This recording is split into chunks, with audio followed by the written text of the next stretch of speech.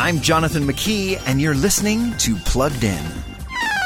Social media can definitely create a pressurized environment, but some people are pushing back, rebelling against doctored photos and supposed random pics that require 12 minutes of touch-up. Enter the Be Real app, stage left. No filters, no uploads, no way to doctor your image. The app randomly asks you to post what you're doing at the moment, and best yet, no posted likes or comments. Why is Be Real so popular? I think it's the desire for authenticity, the desire for something real. What a great conversation starter. Ask, what would people think if they met the real you? How does it make you feel that God knows the real you and still wants a relationship with you? That's as real as you can get. For more about those screens in your kids' pockets, visit us at pluggedin.com/radio.